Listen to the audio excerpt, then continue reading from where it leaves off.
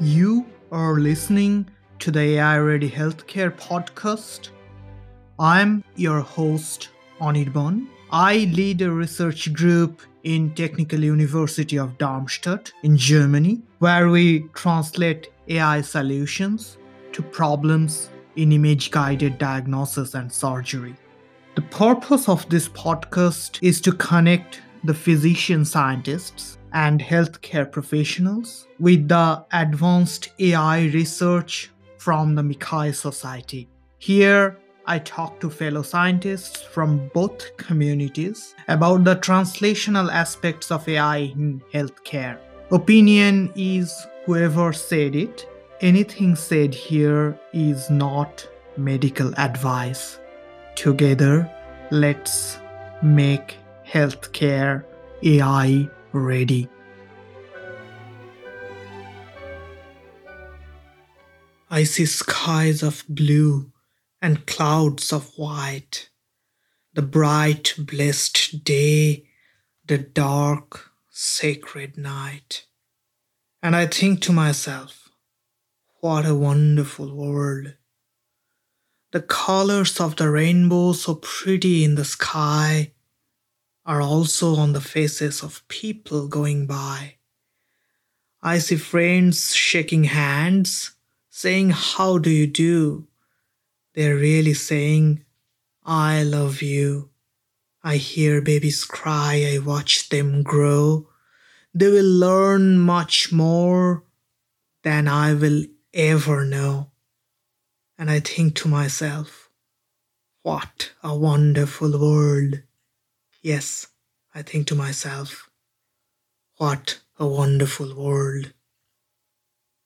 You were listening to What a Wonderful World, a few verses of the famous song by Louis Armstrong.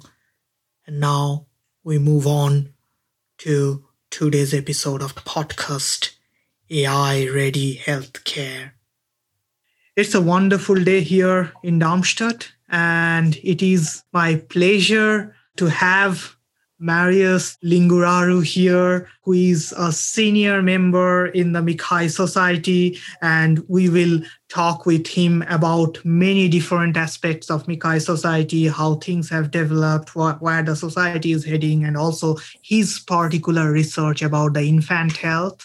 A brief introduction of Marius is a PI in Sheikh Zayed Institute of Pediatric Surgical Innovation in Children's National. And he is also a professor in radiology at George Washington University. And as if that's not enough, Marius has also recently, I don't know if it's so recent anymore, but he has co-founded a startup. So we will hear more about that part of his avatar as well. So it's a complete package we are really looking forward to. So apart from me, Anirban, we have today my co-host Henry here. Hi, I'm Henry. I'm a research assistant in Anirban's laboratory, and I welcome you to today's podcast. Thank you, Anirban and Henry, for the invitation. I'm very happy to be here with you. Unlike in Darmstadt, in Washington, D.C., it's very hot today. I mean, it's really, really hot. So I'll speak with some drops of sweat. But again, I appreciate this opportunity to speak with you and to share with you some things that I've learned in my career. I will just add to that Children's National Hospital is based in Washington, D.C., as is George Washington University, where I'm also affiliated with the Department of Pediatrics. So as Anirban already mentioned in his introduction, I work very closely to the field of pediatric health. Perfect. So welcome to today's podcast. Thank you very much for being here. I'm really looking forward to today's session. So according to our tradition in our podcast format, we usually ask the question of becoming. So can you maybe tell us a bit about how you achieved the current position at which you currently are? So let me start with something closer to the beginning, but not very close to the beginning. But I'm a computer scientist. And I grew up in Romania behind the Iron Curtain many years ago, for those of us who still remember those days. And I was fascinated, like I think every kid of my age and at the time, about what computers were bringing to the world. I didn't have a computer. I didn't have access to a computer. So that fascination was purely distant and theoretical. But after the fall of the Iron Curtain, my university, University of Sibiu in Romania, created a department of computer science. So I was in the second generation of that department, and I very enthusiastically joined the world of computer scientists. I should also say that as a child, I grew up around the pediatric hospital. So my mom was the head nurse of the pediatric hospital in my hometown of Sibiu. So my mom was at the hospital, working at the hospital. I used to visit her office often. So I saw children going to the hospital throughout my childhood. In a way, as a young adult, I was trying to get away from that, the hard reality of seeing sick kids. That didn't work very well, as you've already indicated. As a computer scientist, I was very interested in having a human factor in my work, and that became the medical factor. So after graduating from my undergrad degree in computer science, I did a master's degree in what at the time was an incipient age of artificial intelligence in medicine. I was basically learning a lot about the promise of artificial intelligence. Keep in mind that this was in the mid-90s. So artificial intelligence, AI, and medicine, that became kind of my next focus, and also medical imaging in a general aspect of the field. A few years later, I started working kind of in the academic field and working at the university, and that was requiring a PhD. Of course, and I was fortunate to get a scholarship to do my PhD at the University of Oxford. So I moved to England and completed my studies there, this time with a clear focus on medical imaging. So this was also the first time I attended MICAI during my PhD, which is now 20 years ago. The next step in my career was a fellowship that I did the National Institute of Research in Computer Science in France, which we know as INRIA. This is in Sophia Antipolis in the south of France. Then I moved on to do a second fellowship at the Harvard University, in Cambridge, Massachusetts.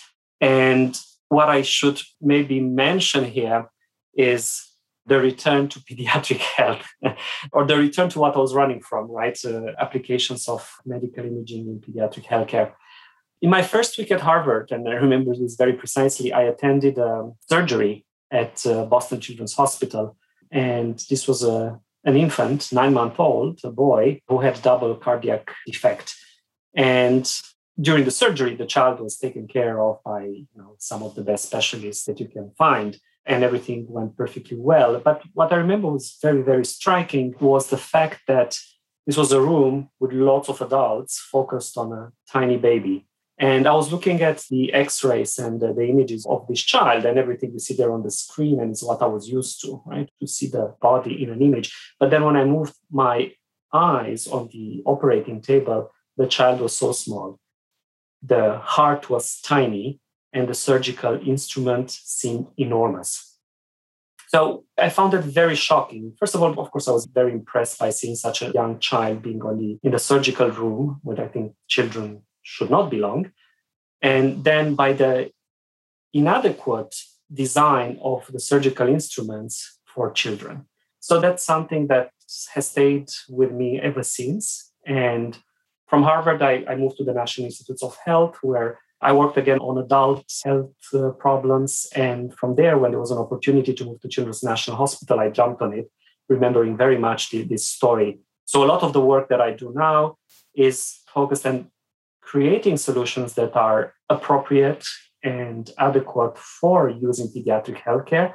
By that, sometimes can be simple things like just adapting something, talking about these large instruments, you want to make small instruments and use it in surgery, or by finding personalized solution that can anticipate health conditions, predict outcomes, and also monitor the evolution of the health of children.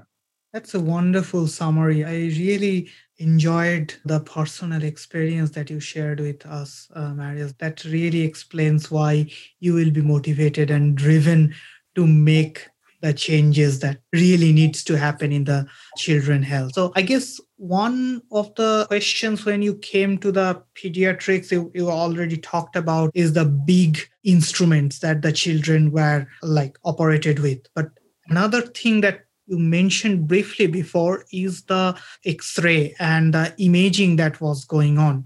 And clearly, most of these imaging, I guess, is at least at that time was probably a lot of radiation exposure to the children, which is also not at all something that a child should go through. So, can you tell us a little bit about this intersection of imaging and surgery for infants? Right. And maybe, Anirban, I'll focus more on imaging, which is something I like to talk about.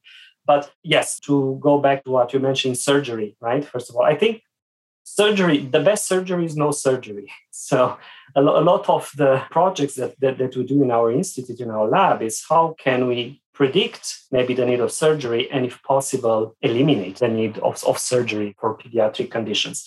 And your point was very, very focused on, right, also on radiation and the use of imaging in this process. And you're absolutely right. Radiation isn't good for any of us, but it's particularly damaging for children and young children. And there are multiple studies that have shown that exposure to radiation at a very early age increases significantly the chance of developing malignant conditions, such cancers, at a later age in life. So the reduction and, if possible, elimination of radiation are big areas in pediatric health. But there's more than that. Other imaging modalities, such as MRI, for instance, which are non-radiating and, to the best of our knowledge, are harmless, require sedation in very young children, because you cannot keep an infant in an MRI machine for 45 minutes under that extreme noise. They will move, and that, of course, is not allowed. So sedation for very young children also has neurotoxicity. So then again, there's something that you want to avoid. And the question is, how can we see adequately what's happening inside the bodies of these infants without radiation, such as X-ray or CT, or without MRI? And for some conditions, unfortunately, the answer is we can't do it better otherwise. But in many other cases, we can use technologies such as ultrasound. In my career, I became literally obsessed with the use of ultrasound in healthcare because exactly of the reasons I gave you before. Now, ultrasound, as members of our research society know, is messy, it's very variable, it's very noisy. It looks hardly interpretable to the untrained eye. It's challenging working with ultrasound. But the benefits of ultrasound are tremendous in pediatric healthcare, where ultrasound is used probably much more often than in adult care, again, for reasons like avoiding radiation, avoiding sedation, and the ease of use of this imaging technology at the point of care. So, yeah, that is actually a very interesting topic. I mean, moving away from CT imaging or MRI imaging to ultrasound imaging for diagnostics, for example.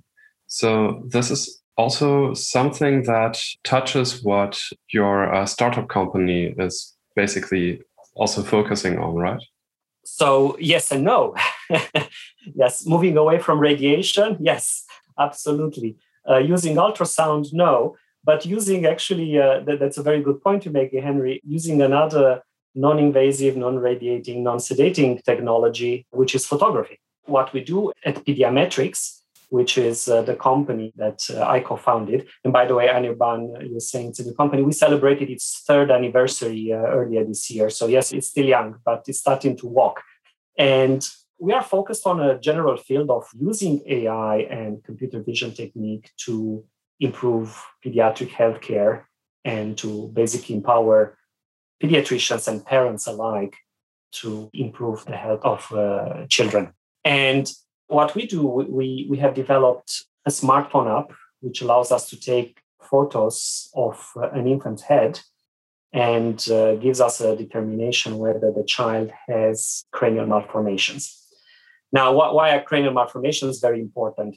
Because about a third of newborns have some kind of head deformity, which can be simply positional because they were kept in bed mostly in one position, or can also be, of genetic reasons, can be, for instance, craniosynostosis, which is a severe condition that often requires surgery for correction.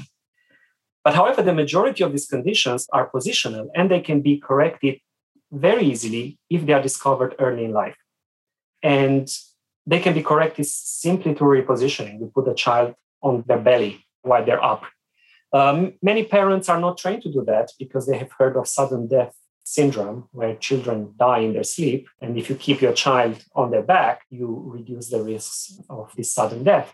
So there is a conundrum there about, how do you best take care of your child and at the same time avoid other kind of problems that children can have later in life. Because if they have positional plagiocephaly or brachycephaly, they can get later on torticollis, they can have muscle stiffness, they can have asymmetry of the head and face. And there are all kinds of developmental complications that come with that.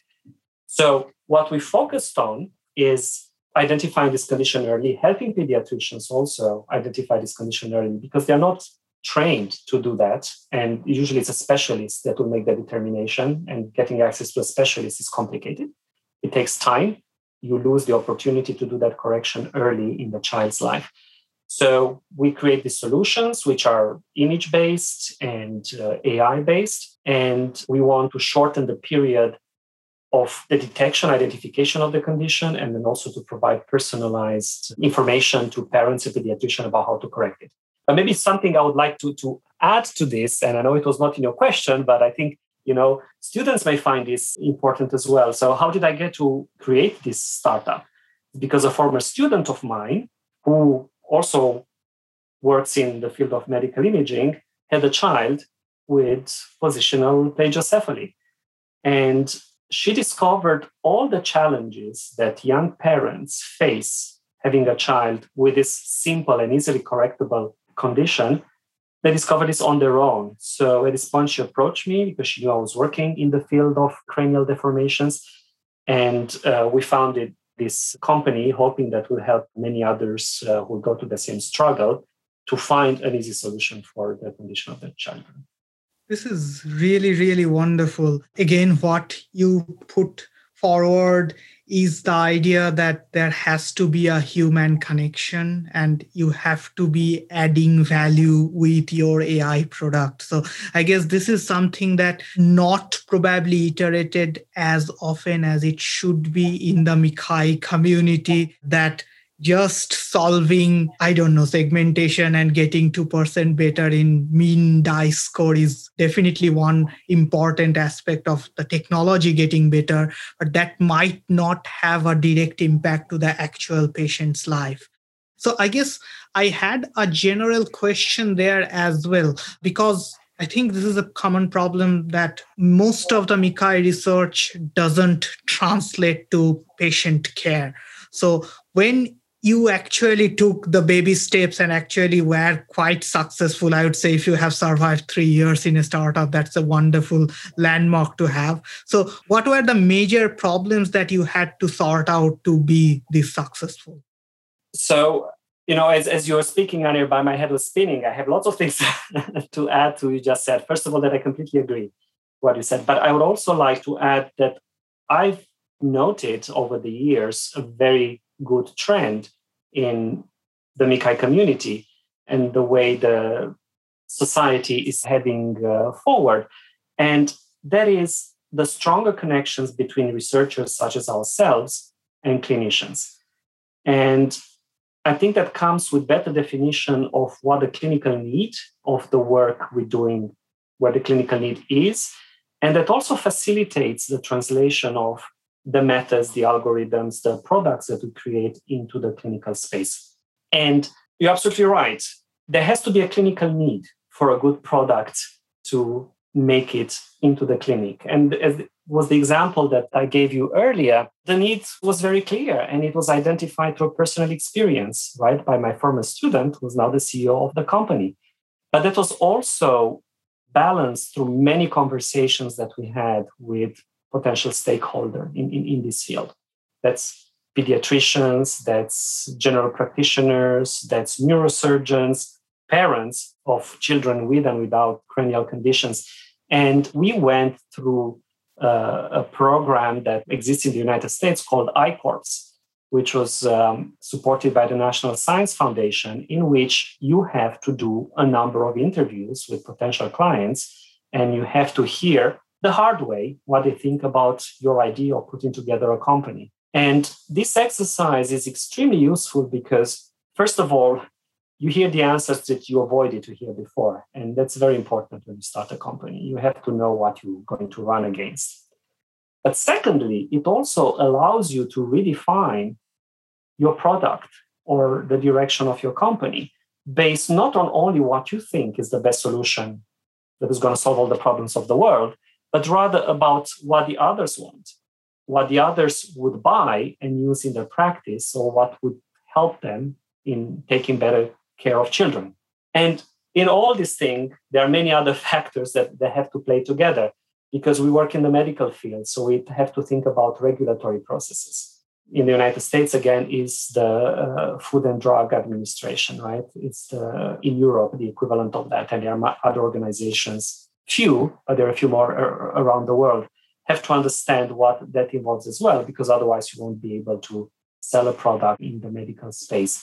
For that, we have at our institute a program developed together with the FDA and funded by the FDA, which allows us to work from ideation to the design of a pediatric device through what would be the steps for commercialization, what is involved in the regulatory process. And I think that anyone who has entrepreneurial ideas should understand what this many-step process involves and be ready to go. So, yeah, that's actually quite interesting. It's something, when I think about the potential idea of founding a startup, I think what come to my mind as one of the greatest challenges would actually be the whole regulatory process. That's not trivial, yes. Yeah, definitely not. Definitely not. So just a question out of curiosity, how long does it usually take to get a product on the market and through all those regulatory instances? I'll say probably a few years, if all goes well, yeah? And more years in the space of pharma, where the process takes longer. We've seen something extraordinary happening in the last year where the FDA, and not just the FDA, the same was done in Europe, allowed an extraordinary use of the new vaccines, right, under an emergency act. So when we see this happening, this is really extraordinary. It's because there was a global health crisis where the risks versus benefits, the balance between, allowing something to go out into the use, those risks were smaller than the risks of allowing the pandemic to roam through the world. But this is typically not the case, right?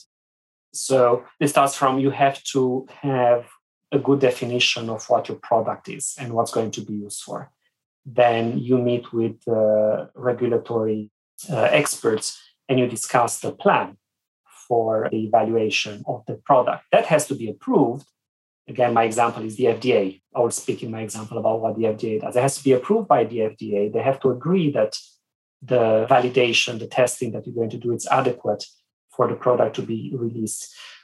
They have to review that. They have to approve it. Then you do the evaluation of the protocol and you resubmit the results of that, which has to be, again, reviewed and approved. So you see all these steps add to each other, and unsurprisingly, the process is slower than I think many of us would like it to be.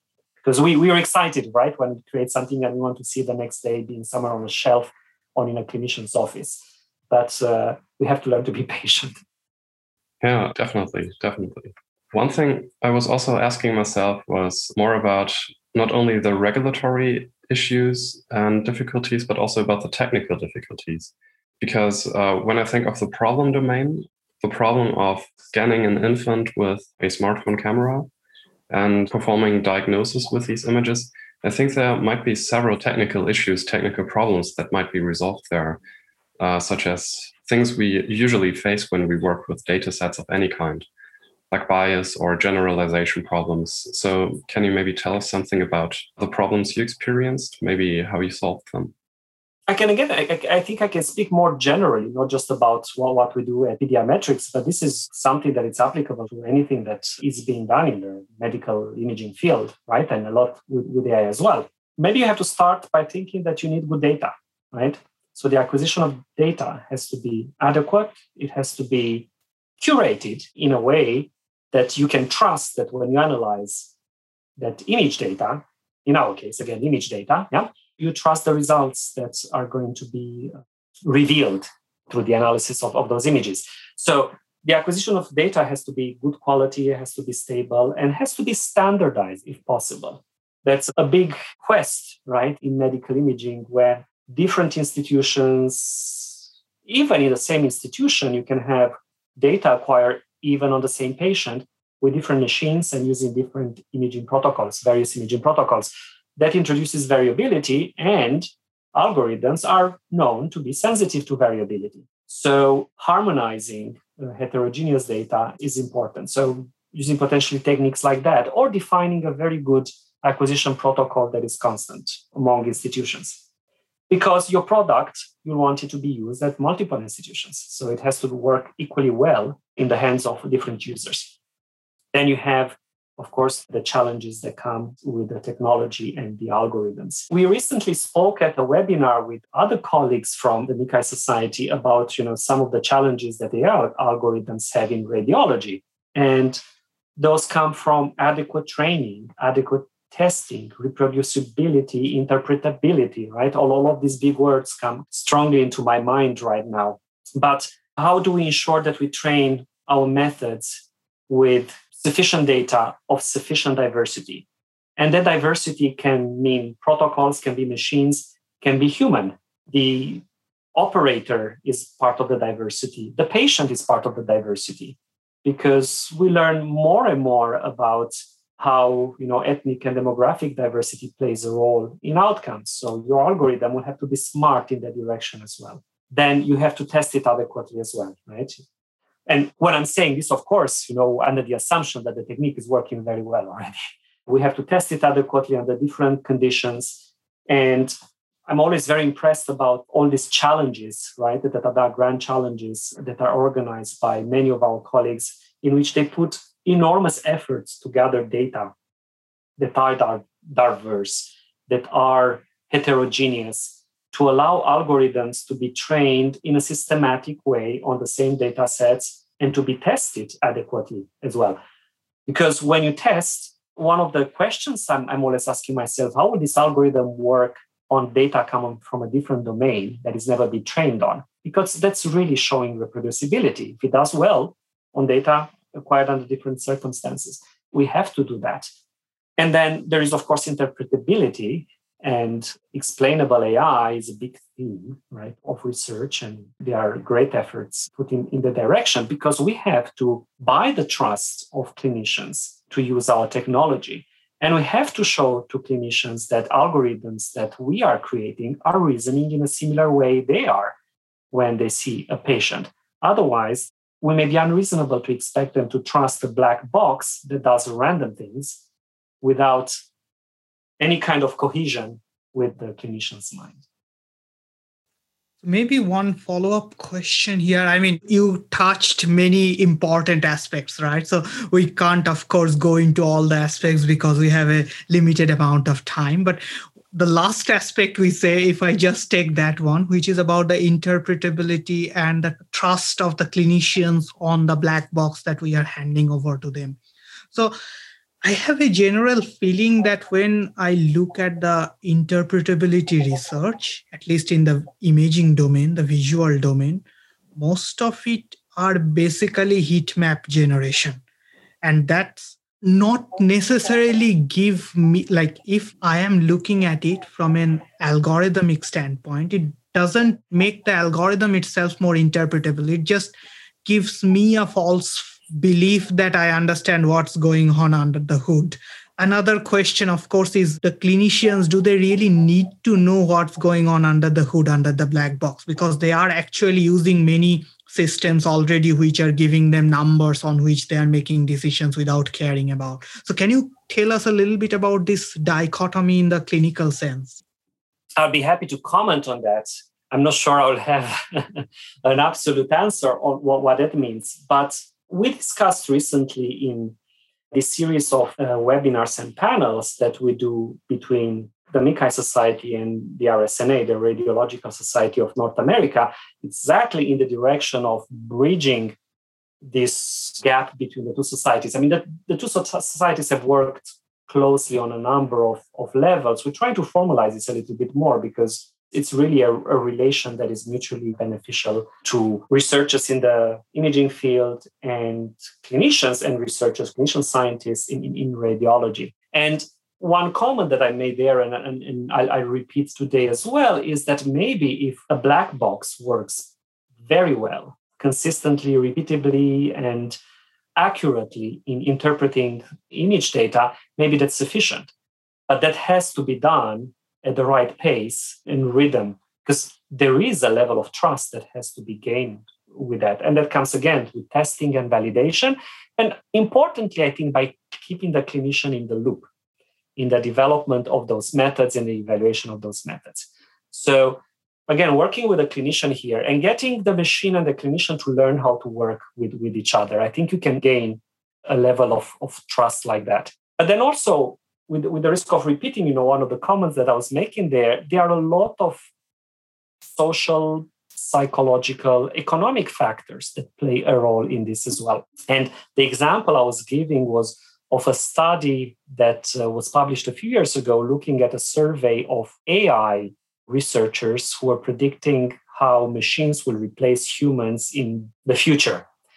And everybody was agreeing and saying, writing, reading, driving cars and trucks and trains, everything is going to be done by machines very well in a few years.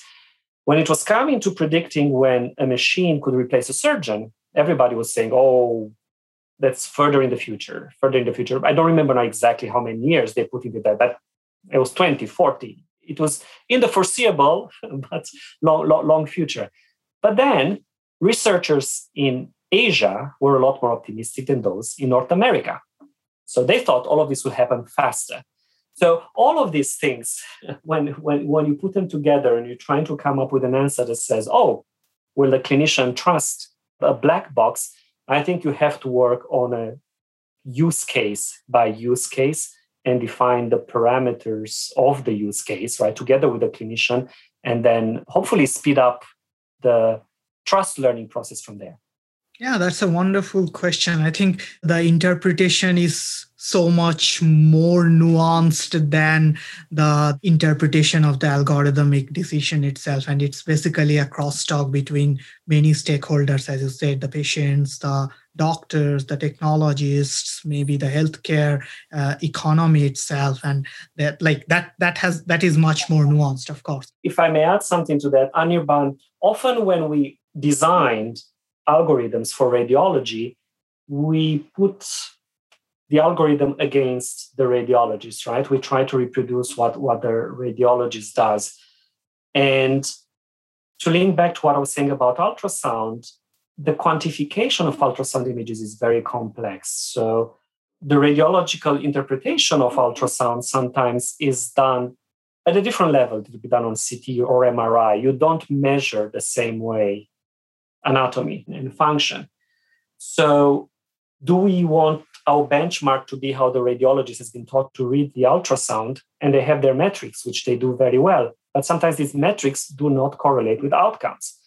So what I often prefer to do in such application is to train the imaging algorithm against an outcome when that outcome is not image-based, right? But we know that in the long term, the patient will have a certain result that will be a much stronger benchmark than the original radiological interpretation of an image, particularly when that image is noisy, variable, and difficult to read.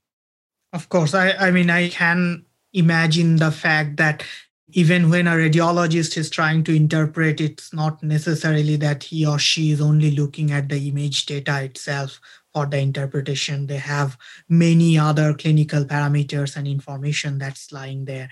But talking about the radiology and heterogeneity of the data that we started talking about, I will now like to come to this challenge that you organized. COVID-19 saw a significantly big number of imaging AI development, and many of these were done in such biased data sets and situations that people came up writing papers and really talking about community-wide overfitting on totally wrong data sets, totally wrong problems that created so much potential but really lost chance of AI being truly helpful thing in the radiology setting. And then you organize this COVID-19 CT segmentation challenge data set. So can you tell us a little bit about your perspective going into it?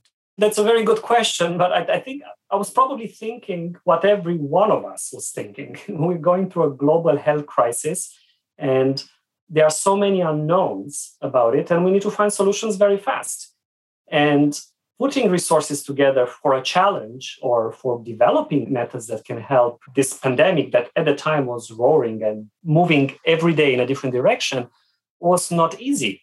Fortunately, I had the right partnership to do this together, and that was working with my colleagues from the National Institutes of Health, who had gathered a large data set. This was the first and the largest data set of CTs of patients with COVID-19, collected from multiple continents and with patients at all stages of severity, and also with my colleagues from NVIDIA, who have the technological experience of putting together a challenge like this and the resources that can help researchers in our field move on fast.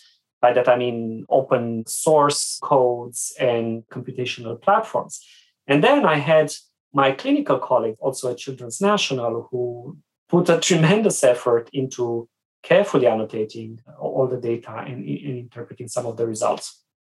So when we did this, we opened the challenge for about a month for people to register and to run their algorithms. And we had during this period over 1,000 people who signed up.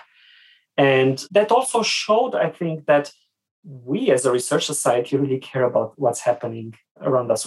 COVID-19 was something that was, of course, eye-opening and shocking for the entire world. And researchers in the MICAI field wanted to bring their contributions to solving this. But I would also say that if there was, I was speaking earlier about benchmarks for training. For this challenge, our benchmark were the radiologists. And that was a shortcoming when we gathered the data and provided these resources to the public. And we are aware of it from the beginning. But we did not have outcomes on these patients. We did not know what happened to them and where they ended up being. If they healed well, if they have long COVID. Long COVID was not much of a thing at the time we were doing this challenge. So while I think we created an environment that allowed the rapid creation and evaluation of resources for the quantification of the COVID-19 related lesions in the lung, it is very important to look at other factors that are predicted or correlate with these quantifiable measures that are seen in images. So what were your take-homes from this whole project? I mean, it sounds like a tremendous effort and something where, of course, things may go wrong and other things may go in a very right direction. So a similar situation should ever occur, which I definitely hope doesn't. But what would you do differently, or what would you do similarly? That's a great question, Henry. And I hope, and I'm sure somebody asked this 100 years ago when the influenza pandemic was roaring through the world. And actually, if we look at some of the documents, the medical documents that were published hundreds of years ago to other times of pandemics that happened at the time in Europe, these questions were always asked. What may be disappointing is that we're asking ourselves the same question over and over, and probably have better answers, but we are not necessarily very well prepared for a pandemic that could have happened any day of any year. What I know that is being done now, and I think there are international programs focused on this, and I know in the US, there are a number of programs for pandemic prevention. And part of that, there is the creation of infrastructures that allow faster dissemination of data. So access to data, sharing of data, that was a part of the big problem. Proprietary data or data that are not easily transferable outside of in fast solutions, right? In a time of, for instance, a pandemic. So these pandemic prevention centers are now being created. Another thing that we did, another project, and I hope you'll see, you can find the publication now in the open domain, also officially published soon, is a project that we did and was run by NVIDIA and hospitals of the Harvard Medical School, the Massachusetts Brigham Hospitals, using a federated learning paradigm to allow creating a predictive model of the need of oxygenation based on a chest X-ray and patient parameters such as lab tests and vitals, with data that we collected from 20 centers with, if I remember correctly, I think there were 16,000 patients. And that would not have been possible if we'd have to do data transfer between institutions and the paperwork for it. So using a paradigm that allows the exchange of information in a safe way that protects patient identity and any kind of other parameters. All right. Thank you very much for your answer. So looking at the timeline, I would say that we should close the session with one last final question, especially regarding your role in MICCAI Society and your work in career development and mentoring. So it's some sort of a personal question from my side because I'm currently starting as a PhD student. So what would you recommend to any graduate student or young PhD student in the domain of computer science with a medical background? Well, let me start answering from my perspective, from my experience. I've been very fortunate to have great mentors during my studies, during my career. So I had role models from whom I learned a lot and who provided me the support that I needed to, trust in myself, to get out of the holes that life provides to each one of us, and allow me to grow the perspective, my perspective, and my trust in the future. And what I think, and I hope most of us have access to such great mentors, some of us may not. And with the MICCAI Society, we have put together a career development program, which some of you may have noticed in its early days as the mentorship program that happened for the first time at MICCAI 2018, and then again last year and this year at MICCAI 2021, we're going to have the third edition of the mentorship program. And this we've organized on a conference basis with people who are participating in the conference and getting pairs of mentors and mentees to work together. And this is done for the benefit of our younger members of the society, of our early career members of the society, with the aim of increasing access to information, to resources, to data about how to grow your career, what's the next step you should do, how to get funded, how to start your company, how to make a career change if that's necessary. So this is kind of a mentorship outside of the mentorship that is provided to everyone during their PhD programs or postdoctoral fellowships or in the institutions where they work.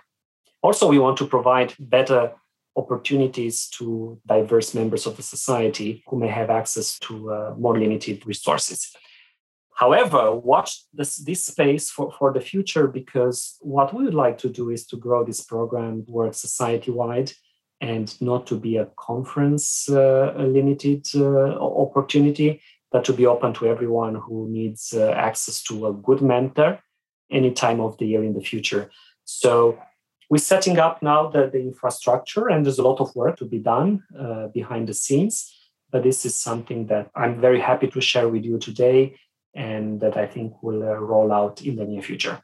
As for now, MICCAI 2021 will have a call for mentees that will be out this summer. So that will be sent to the distribution lists of the MICCAI Society, and I look forward to see many names on that application form. That's really wonderful. Thank you so much for doing this work, which I guess probably involves a lot more hard work, but a lot less recognition, if we can put it that way, because there won't be any direct scientific recognition in terms of the next papers and etc. But I guess the entire society will benefit a lot from your hard work and effort, Maurice. So thanks so much for doing the actual hard work. Also, on that note, thank you so much for your time. It's really wonderful talking to you. And thank you very much, Anirban and Henry, for this great conversation and the opportunity to share some of the things that are happening in my life. And also, thank you for putting this initiative together. I look forward to seeing more episodes in the future. Absolutely. On that note, have a nice, wonderful week ahead, and really looking forward to how Mikai Society grows with All Together. Thank you so much.